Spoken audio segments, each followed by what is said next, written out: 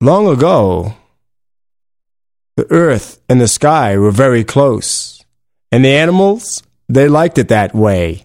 I don't know why. They just did. And one morning, the moose was drinking water at the lake, and he saw the reflection of the sky in the water, and he noticed that the sky was pulling away, and the moose said, "My gosh, the sky is pulling away. I better stop it."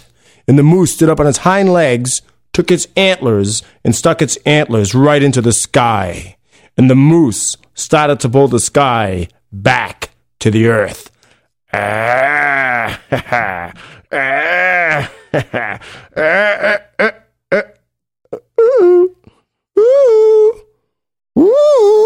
the moose started to get lifted up into the sky. And the moose said, "My gosh, I better let go."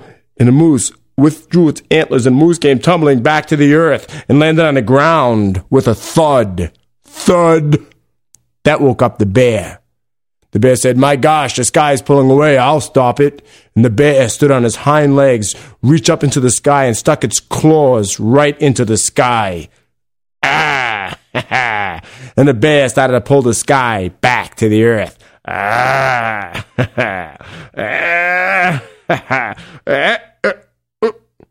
Woo! Woo!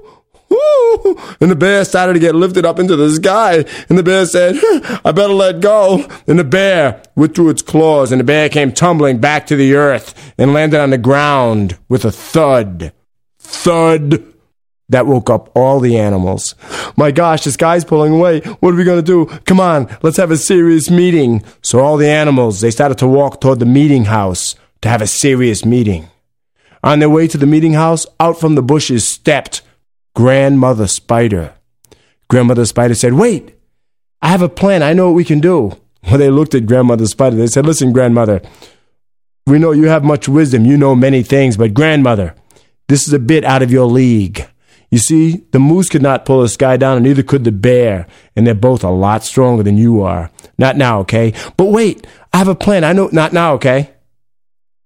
And the animals, they stepped over Grandmother Spider, and they walked into the meeting house. Well, Grandmother Spider, she was a little upset about that. You know how sometimes you feel when people don't listen to your idea? Well, that's how she felt. But she did not get discouraged. She got busy. Grandmother Spider walked out of that village. She walked up the side of a mountain. When she was at the very top of that mountain, Grandmother Spider started to spin a web.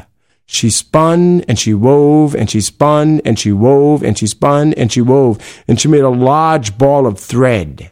Then Grandmother Spider took one end of that thread and she tied it to a tree. And then Grandmother Spider threw that ball of thread up into the air, and that ball of thread went up and up and up, and it started to unravel and unravel and unravel, and it fell back to the earth. Well, Grandmother Spider, she didn't give up. She got that web back. She spun and she wove and she spun and she wove and she spun and she wove, and she made a larger ball of thread. And once again, Grandmother Spider threw that ball of thread up into the air, and that ball of thread went up and up and up, and it started to unravel and unravel and unravel, and once again, it fell short. 3 times Grandmother Spider threw that web up. 3 times it fell short, but she did not get discouraged. She did not give up. Grandmother Spider spun and she wove and she spun and she wove, and she made a great big ball of thread. And she tied the end of that thread to a tree. And then Grandmother Spider, keeping her eye on the sky, she threw that ball of thread with all her might. But this time, she did not throw it underhand. This time, she threw it overhand. And that ball of thread went up and up and up, and it started to unravel and unravel and unravel, and it reached the sky. Well, Grandmother Spider, she pulled that web real tight, and then she climbed that web all the way up into the sky. And when she was way up into the sky, she spun another web, and she attached it to the sky. And then she came back down on that web, spinning all the way back down. She was spinning and weaving and spinning and weaving all the way back down to the earth. She attached it to the earth. And then Grandmother Spider, she started to climb that web. And as she climbed that web, she spun. And she spun. And she wove, and she spun, and she wove, and she spun, and she wove way back up into the sky, and she attached it to the sky. Then she came back down, spinning and weaving all the way back to the earth. And then she climbed once again, and she spun, and she wove, and she spun, and she wove back up into the sky, and she attached it to the sky, back and forth, day and night, spinning and weaving, back and forth, day and night, spinning and weaving. And finally the earth and the sky went, "Earth!" And the animals, they felt the earth shake. And they all came out of that meeting house, and they looked, and they saw all these webs coming down from the sky. And they knew that was the work of Grandmother Spider. Well, they searched her out, and when they found her, they said, Hey, Grandmother, we're sorry that we did not listen to your advice earlier.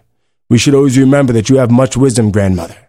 But Grandmother, we're so glad you've done this wonderful thing. And Grandmother, because you've done this wonderful thing, you can live in our homes forever and ever. And ever since that day and time, spiders have lived in animals and people's homes. In my house, they love the shower.